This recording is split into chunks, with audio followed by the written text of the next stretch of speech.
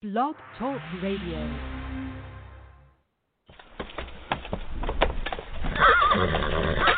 FringeRadioNetwork.com/donate. We don't need your money to survive. We pay for the network with our own hard-earned cash. But if you want to help us grow and reach more people, just go to FringeRadioNetwork.com/donate. For a donation of $20 or more, we'll send you a free network t-shirt. FringeRadioNetwork.com/donate.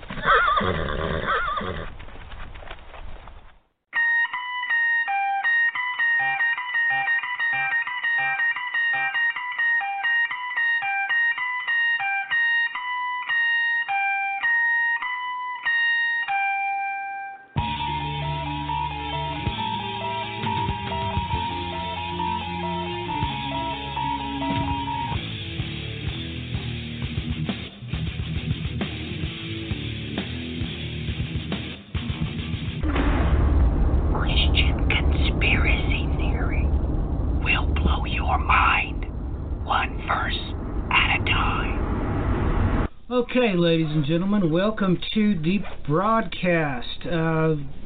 Boy, we've got a big one for you tonight on Christian conspiracy theory.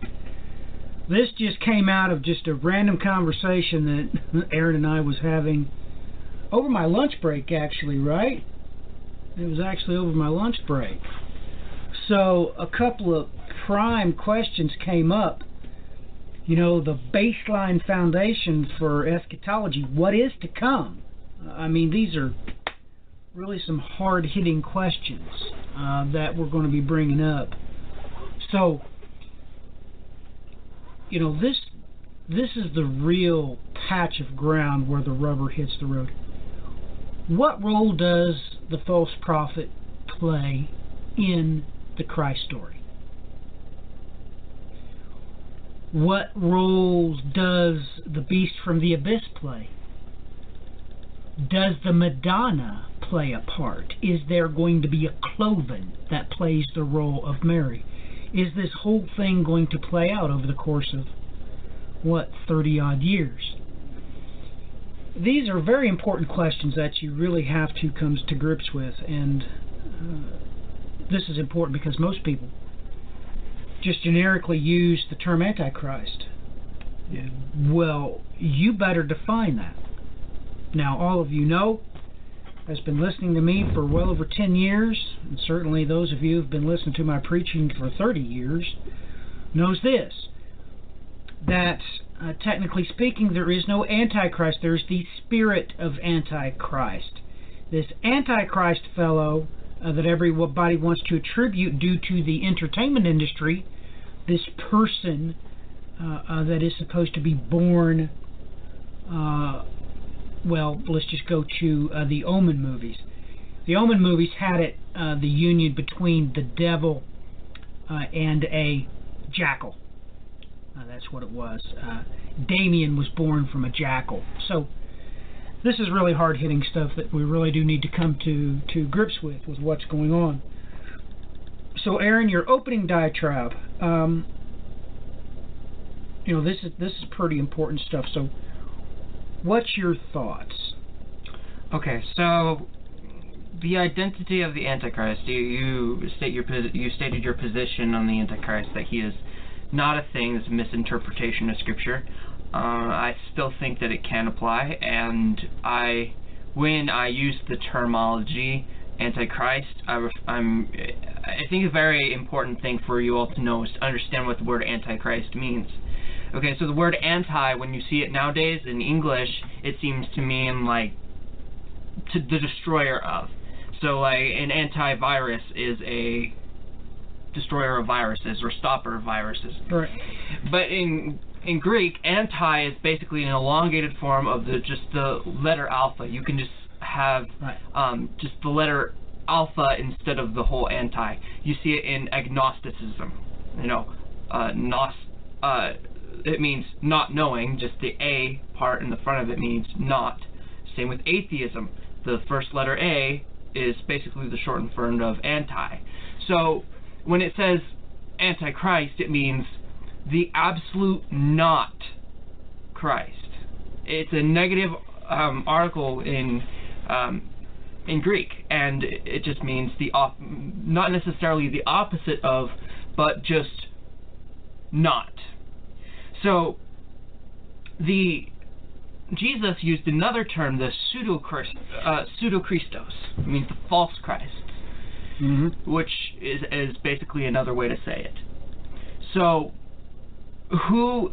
my position is the Antichrist. You've got to figure out who it is, and modern eschatology has the confusion between the two beasts in the Book of Revelation. Okay, so people with the Left Behind series, for example, the Antichrist figure represents the beast from the sea, and the beast from the earth is the false prophet. That's right. I say this is not so. I say the beast from the sea is Azazel, an angel, and the Antichrist is the beast from the earth, or the false prophet. So that's my position on it currently, but we're still going to kind of go through what we think on that topic in this broadcast. But I've had two people at my college, at least two people in my college, approach me, do you think the Pope is the Antichrist? And I always say, he can't be. He can't be the Antichrist. He can't be. Because of what the Scripture says, what the Antichrist will be, what he will say. And first of all, I always say, the Scripture says that the Antichrist will deny the Trinity, right, and he will deny that the Christ has come in the flesh. Catholics accept those two things very adamantly. Yeah. So the Pope could not be that, or else he would just be completely rejected by the Catholic Church. Right. So right, that's my argument to that. I'm like, no, he can't be the Antichrist. I could say that maybe he would be more connected with Muslims than that, which.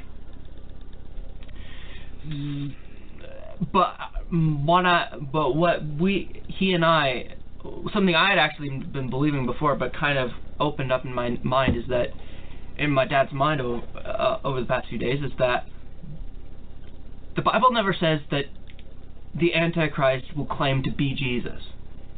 Right. It says he will claim to be Christ. He will claim to be Christ. And the word Christ basically is the Greek form of Messiah, the anointed one. Right. Basically, the anointed Messiah, or all that. It means the heir to the throne.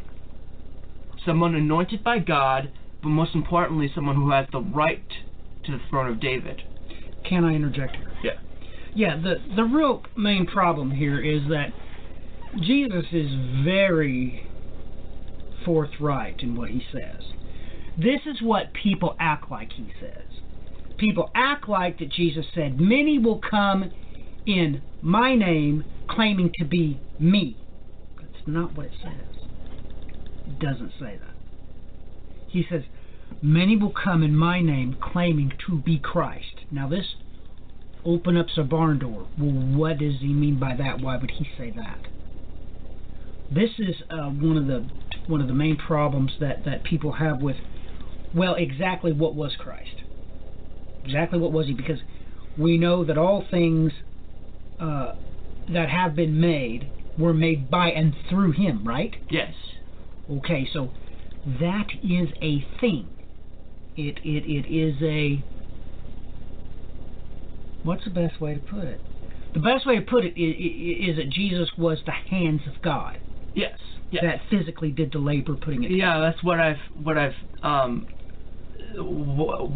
learned through Scripture, is that the creation action was a triune event. That's why. Right. That's why the only name of God used in Genesis 1 is Elohim, a plural word.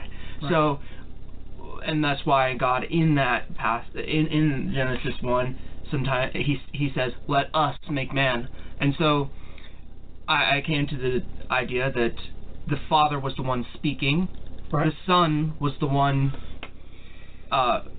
creating with his hand, doing, and the Holy Spirit. I'm not exactly sure. The Book of Job says that he garnished, and I don't know how you want to interpret that.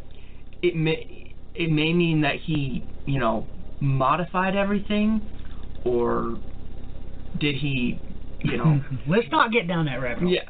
That's another Christian conspiracy theory right there. Yeah, so the point is that this was a triune event, but the Christ figure, the Son, was very pivotal in creation, and the epistles are clear. It says, all things were created through him, and without him, nothing would have been created. He was the very tool by which God the Father created. There we go. Alright, let's try Firefox. Alright, so what we're really trying to say, Aaron, is this, is that term, technically speaking, is called a Demiurge. Yeah, the craftsman, yes. Okay, explain that for what everybody. What a Demiurge is? Yeah. The Demiurge was the creator, in Gnostic interpretation, was the creator of the physical world. Okay. The physical creation. I think I want to go through all of this first before we get into the Gnosticism, because that's going to be a pivotal part of what this show is going to be about. All right, no biggie. So starting out, I'm going to start with Mark 13:6. Dad mentioned this verse. It says, "Many will come in my name, saying, 'I am he,' and will mislead many." The word "I am" is ego eimi, the same word in the same phraseology in Exodus 3:14, meaning "I am," the term that God used for himself. So Jesus used this word to show his deity. He would, when people would ask him a question, he would say, "Ego eimi, I am," and that was why he always had so much negative reaction to the Jews whenever he said that. So, what he's basically saying is that this Christ is going to use this ego eimi thing. He's going to use a divine type wording, but he's going to say, "I am the Christ." Matthew chapter 24 verse 5, "For many will come in my name, saying, 'I am the Christ,' and will mislead many." Okay, so those are the passages that refer to that. Here are all the passages used in concerning the Antichrist. These are only used in the epistles of John. Nowhere else in Scripture. Only John uses these. 1 John 2:22. "Who is the liar but one who denies that Jesus is the Christ? That is Antichrist, the one who denies the Father and the Son." Okay, so this person denies Jesus as the Christ, but most importantly, he denies the Father and the Son. And that seems to me to... Do you think that means that he denies the Trinity? Or is this the same thing as, since you're denying the Son, you're ultimately denying the Father? Yeah, if you deny the Son, you deny the Father. That's what that was implying. Yeah. Okay. And again, the Pope obviously can't do that, or else he's not a Catholic anymore. Yeah, he is emphatically for Christ, no doubt about that. 1 John 4:3. "And every spirit that does not confess that Jesus is not from God, and every spirit that does not confess Jesus is not from God, this is the spirit of the Antichrist, of which you have heard that is coming, and now is already in the world." Okay. So this person denies that Jesus was sent by God. Right, that Jesus was not the Christ. And let me rephrase what I said earlier. 100% the Pope is for Jesus being the Christ. That's really the wording we're looking for. The person just mentioned here denies that Jesus is the Christ. This is the pivot point that's being referred to every single time. Yes. 2 John 1:7. "For many deceivers have gone out into the world, those who do not acknowledge Jesus is coming in the flesh. This is the deceiver and the Antichrist." So this is what led us to Gnosticism, because it says they denied that Jesus was the Christ, and this was talking about Gnosticism. It's very possible they're referring to Gnosticism. And so what is Gnosticism? Well, it was an idea that knowledge was the way to salvation. It was based on the teachings of Plato. Plato came up with the idea that the invisible spiritual world was created by Monad, the one God from whom all goodness comes. To them, this is what they called God the Father. This is what they said, the unknown Father, you can't know him. But Gnosticism does not use the word creation, but emanations. So all spiritual beings, the aeons, flowed out of Monad's being, including Christ and Sophia. Sophia meaning wisdom. The material world was created by the Demiurge, the evil god and creator of the physical universe. He was created by Sophia, an aeon of Monad, when she had a flawed idea. This god, the Christian Gnostics identified with Satan, and even with the God of the Old Testament, YHVH. From Gnosticism arose Docetism, which teaches that since all matter is created by Satan and therefore evil, then Jesus is not a physical man in the flesh, and he just appeared to be. Jesus was just an emanation of God, like Sophia. So, it seems to me that this person is saying, I don't know, so what will this Antichrist be saying? Will he take the Gnostic route? And then this is what we're thinking, and what was arising to me was, will the Antichrist be saying that God, the Father, is Monad, and that his father, Azazel, is the Demiurge? Is the Demiurge, instead of Jesus being the Demiurge. Yes, and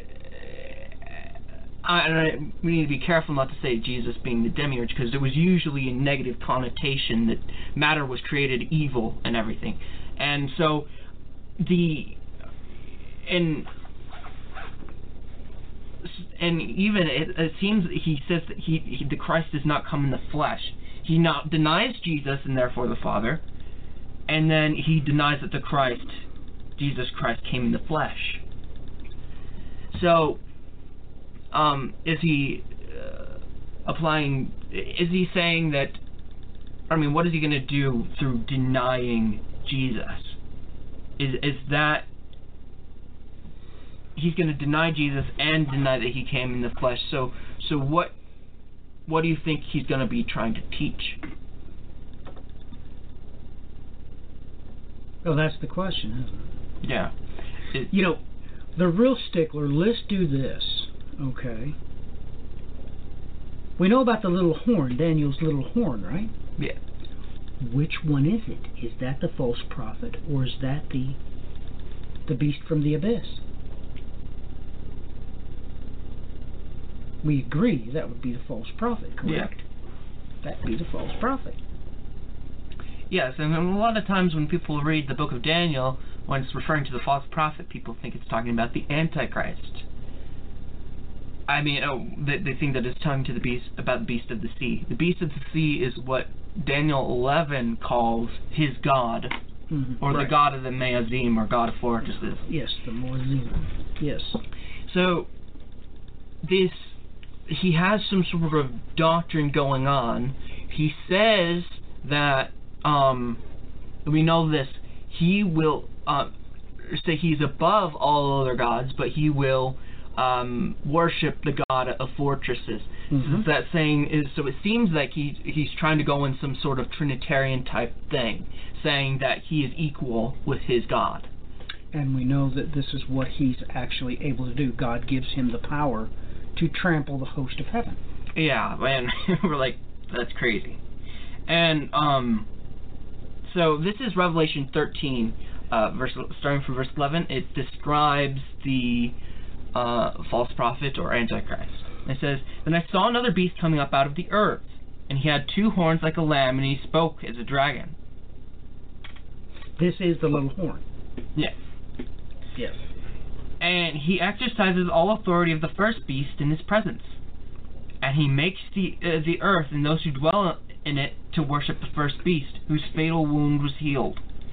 He performs great signs, so that he even makes fire come down out of heaven to the earth in the presence of men. He deceives those who dwell on earth because of the signs which it was given to him to perform in the presence of the beast, telling those who dwell on the earth to make an image to the beast who had the wound of a sword and has come to life. And it was given to him to give breath to the image of the beast, so that the image of the beast would even speak, and cause as many who do not worship the image of the beast to be killed. He causes all, the small and great, the rich and the poor, and the free men and the slaves, to be given a mark on the right hand or on their forehead, and he provides that no one will be able to buy or sell except the one who has the mark, either the name of the beast or the number of his name. Okay, so here you have the prime example of the ultimate scapegoat, right? This is the ultimate scapegoat. So you have to realize that the image is a scapegoat for the false prophet. Did you catch that? This is the ultimate scapegoat ritual going on here. We know that Satan absolutely gets a catch-22 going on. We know that because when Christ gets back, he does not get punished. He simply gets put into the holding cell. He gets put into the abyss, whereas both the beast and the false prophet is thrown into the lake of fire. He gets his catch-22 because the first thing he does when he gets down here is hands his authority over to the beast from the abyss, creating a scapegoat. Well, on top of this, take note that the false prophet does the same thing and has a scapegoat via this statue. Now, we have no event horizon with Christ this way, do we? Unless you take the warning as he's going into Jerusalem for the triumphal entry, he warns them, look, don't tell the children to be quiet, because if you do, the rocks will cry out. Yeah. It's a threat that's never answered. I made an argument to you last time that perhaps that it was the Christ, the pre-incarnate Christ, who made man in the image of God. So, I think it's this is what it's trying to point out with the image of the beast. Because there's the image of God and the image of the beast. He's trying to play a God role. Right. And that is undeniable. He's trying to make his own. He's trying to make, first of all, his own people. And he's, Yes, he's trying. And to what make his own exactly? tribe. What was Azazel trying to do in Genesis? Sorry, he was trying to make his own people. That's exactly what he was trying to do. It seems like he was trying to be. Enoch seems to be pointing out. He was trying to corrupt DNA, genetically engineer his own creatures. That's why he was messing around with animals and. Absolutely. It seems like he was trying to engineer his own creatures to be a demiurge. To be a demiurge. And so, really, what is the scapegoat ritual? Okay, so who is the scapegoat really? I mean, it's a faulty translation for Azazel, but Azazel is not the scapegoat in a sense. If you look at the ritual in Leviticus 16, this is what happens. There's lots drawn and there are two goats. One is for the Lord who is slaughtered. Which was Jesus. Yes. Jesus, the goat, slaughtered for the Lord. Slaughtered for YHVH, yes. Yes. And then the second one was set free for Azazel. That's right. That goat represents the false prophet, in my opinion. Okay. The goat is sent out to his father, Azazel. You see this, why is there, right. Who is the goat in the book of Daniel? Right. The shaggy, well, it all depends on which translation, but the shaggy goat or the he-goat. Yes, in Hebrew it says Sair. It's the same word in there. That means a hairy thing. And it's also actually the same word used for, if you have KJV, it will call them satyrs. And the NASB will call them goat demons. Right. There's there were sort of the Saharim were sacrificed to in the wilderness, right, as gods, and it seems to be that they were his. These are really what you would call the scapegoat, as opposed to Azazel. I guess Azazel would not technically be the scapegoat. He's the one to whom the scapegoat is sent. Right, but in this instance, that term must be applied to Satan, because he gives all of his authority to Azazel, and then he gets this catch-22. So literally all the bad stuff is heaped upon the scapegoat, which is true, because Satan's smart enough to step back and put his hands behind his back and watch the show. So the terminology is key critical, because you're right. Sometimes when we say scapegoat, it's Azazel. That's what it is. But everybody has been drilled and drilled and drilled and drilled and drilled. Okay, that it's a scapegoat from Leviticus chapter 16, but they're also drilled and drilled and drilled about the Antichrist too. So we have to overcome those. So this is very, very key critical. That this goat is actually the word Seir, which is sent to Azazel. This is the same word used in Daniel for the goat from whom had the little horn on his head. Right. So you need to do y'all need to do your research on that, because this is very important. But it also shows why he would play a sort of Christ role. Right, exactly. And it's very different from Jesus dying. We once have done a show that he seems like he's assassinated in some way. His spirit goes into the abyss with Azazel, and then when the fifth trumpet is blown, they both are released. And so it seems that is the event that triggers the abomination of desolation being set up. And who is the abomination of desolation? Is that Azazel, or is that the image? Pause. You got to pause. When I say pause, you have to pause. You just left everybody in the dust. We have to give them who, what, where, when, why. This is how it happens. Okay? What is the tribulation trigger, Aaron? He crosses the false prophet crosses the Jordan to. And the Lord our God literally, at the same time, kicks us up to 0 degree axis, correct? It's what the entire Bible says. Nothing contradicts that. Everything says that's the event horizon. So the Lord our God kills him himself. Right? Yeah, in some way, yes. And it takes us time to get up to 0. Well, I'm not going to go into the long diatribe with celestial mechanics. When the abyss is opened up after that, yes, he is in it because God has killed his own axe and put him down. God put him down. And he comes back out with his boss, with his, God, Azazel.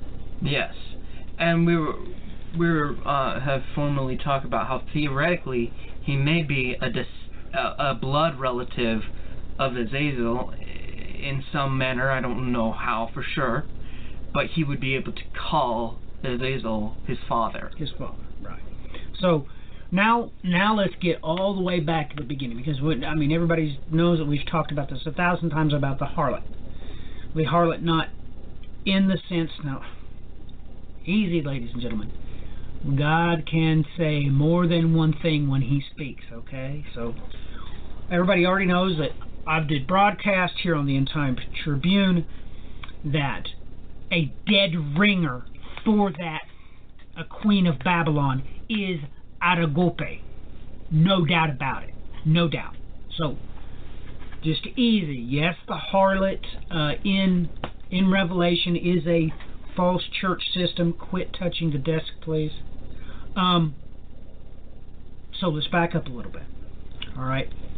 Is there going to be a real Mary involved in the beginning? Is there going to, that is to say, is the nativity important to the false prophet? Is he going to claim that? More importantly, a virgin birth? Is he going to have a sign? No, not a virgin birth. Not a virgin birth.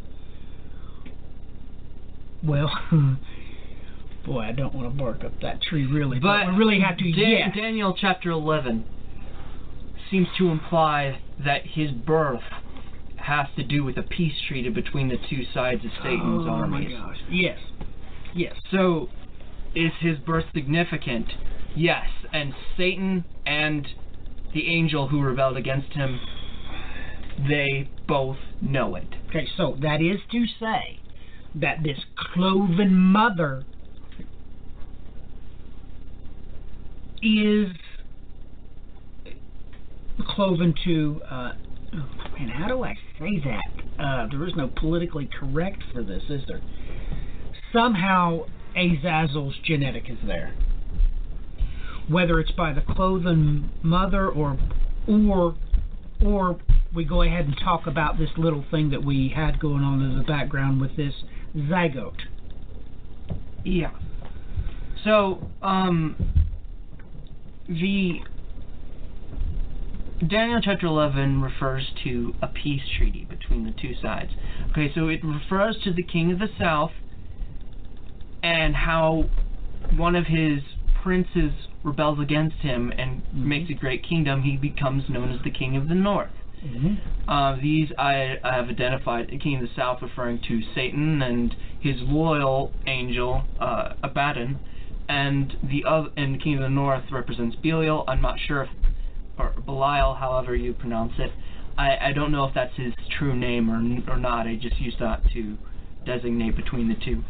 But these two armies and let's clarify.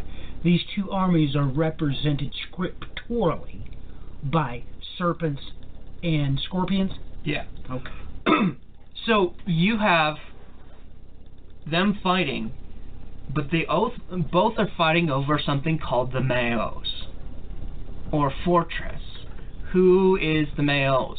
And we've come to grips with that's probably what the angels used to refer to their Messiah. And perhaps it refers to the Messiah ben Joseph because Ephraim is called the Maos of God. Right. So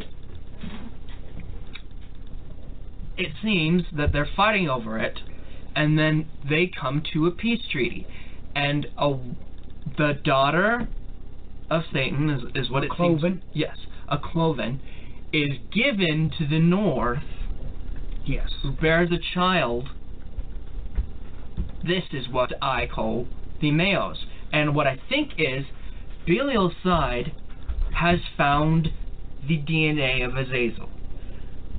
Satan's side has bred the perfect mother for him. Has bred the perfect cloven. And so they both make a peace treaty because they can't have the Messiah, their Messiah, without each other. So literally, they do an in vitro fertilization. I'm not sure, but yeah, very possibly. Oh yeah. And we suggested perhaps there's some way that archaeologically they find the DNA.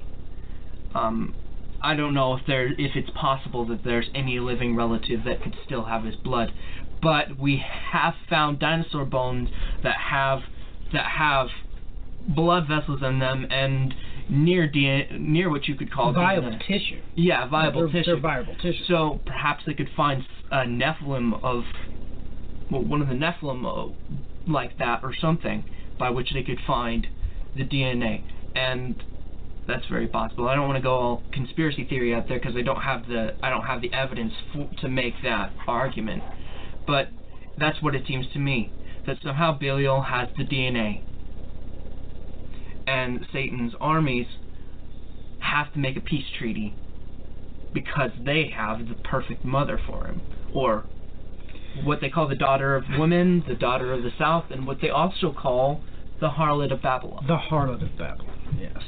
The harlot of Babylon. So this is the only way that all these things make sense. And we're probably blowing people's mind because we just went about 100 feet over their head.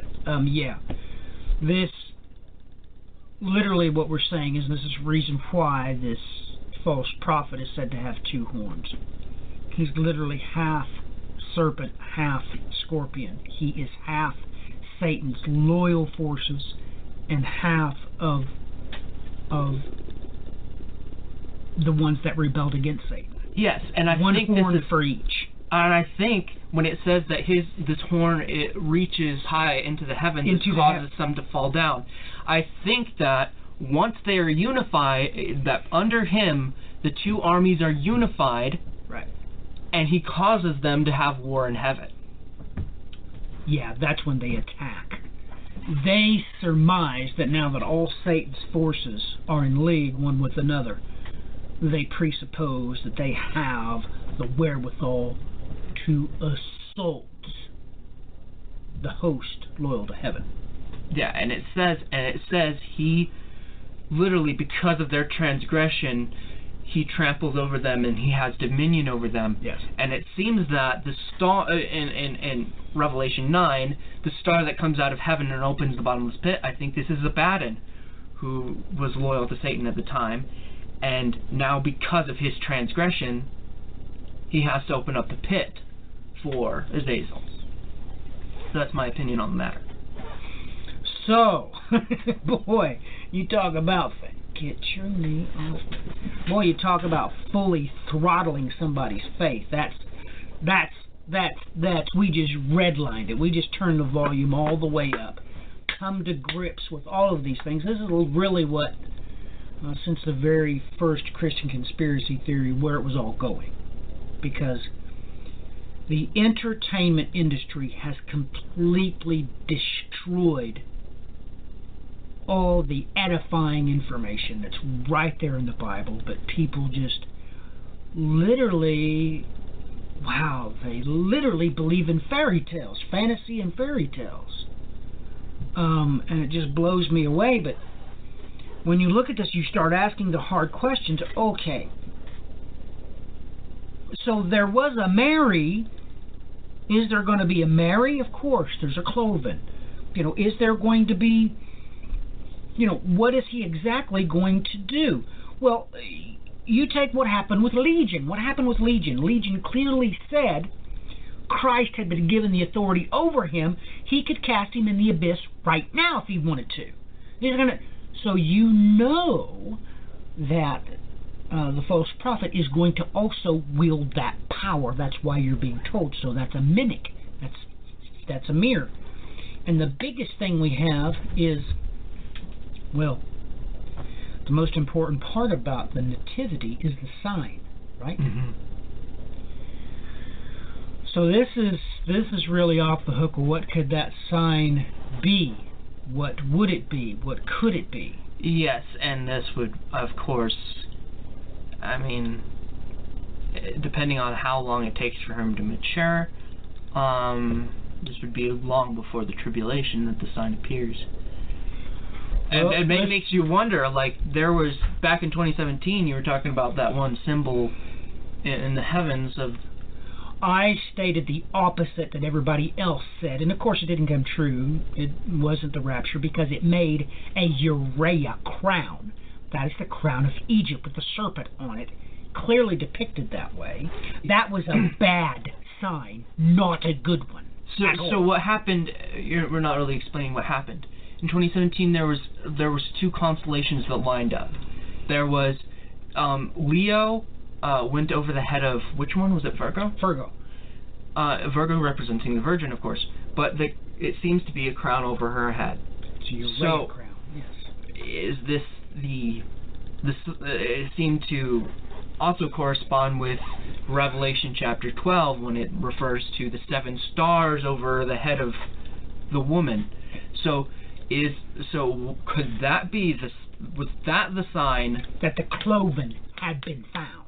The Cloven had been found, or perhaps the child was born? and we're basically just waiting for him to mature, and we don't even know how long that would take, but I mean, that's possible that one's it. Or so wait a minute. Let's stop for a minute. You're going 3 steps further. You know, I was trying to be elusive because you need to understand this even has its own Wikipedia article. You know, the Revelation 12 sign. Now, let me get to there real quickly, ladies and gentlemen. Sorry about this impromptu.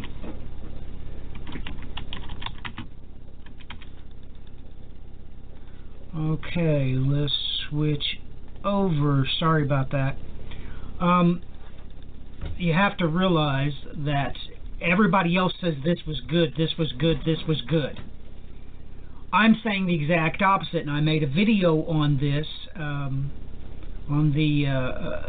this exact sign, giving how the 3 planets lined up to create the Urea crown. Is this when they performed the in vitro fertilization with... Or that he was born, or something like that. Well, right. Well, she got her crown. Her crown, look, man.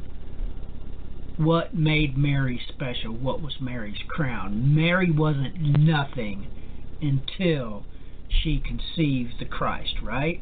Yeah. So this crown on this harlot's head would be a sign that they had inserted the zygote, well, what was Mary's embryo? What was Mary's crown? She was overshadowed. Right. The Holy Spirit had filled her, and by that she conceived. Right. And perhaps this has something, like, oppositely, this has something to do with, perhaps Azazel's actual son, which we argue may have been Beelzebul. Right. Or Beelzebub, as you may have heard him. Right. Perhaps the spirit has something to do with it. Maybe they find his body and his DNA, and that's what the zygote comes from. That'd be off the hook. Yeah, that would absolutely be off the hook. Boy, we probably really throttled somebody with a... Maybe this conversation should have stayed private, I don't know. But,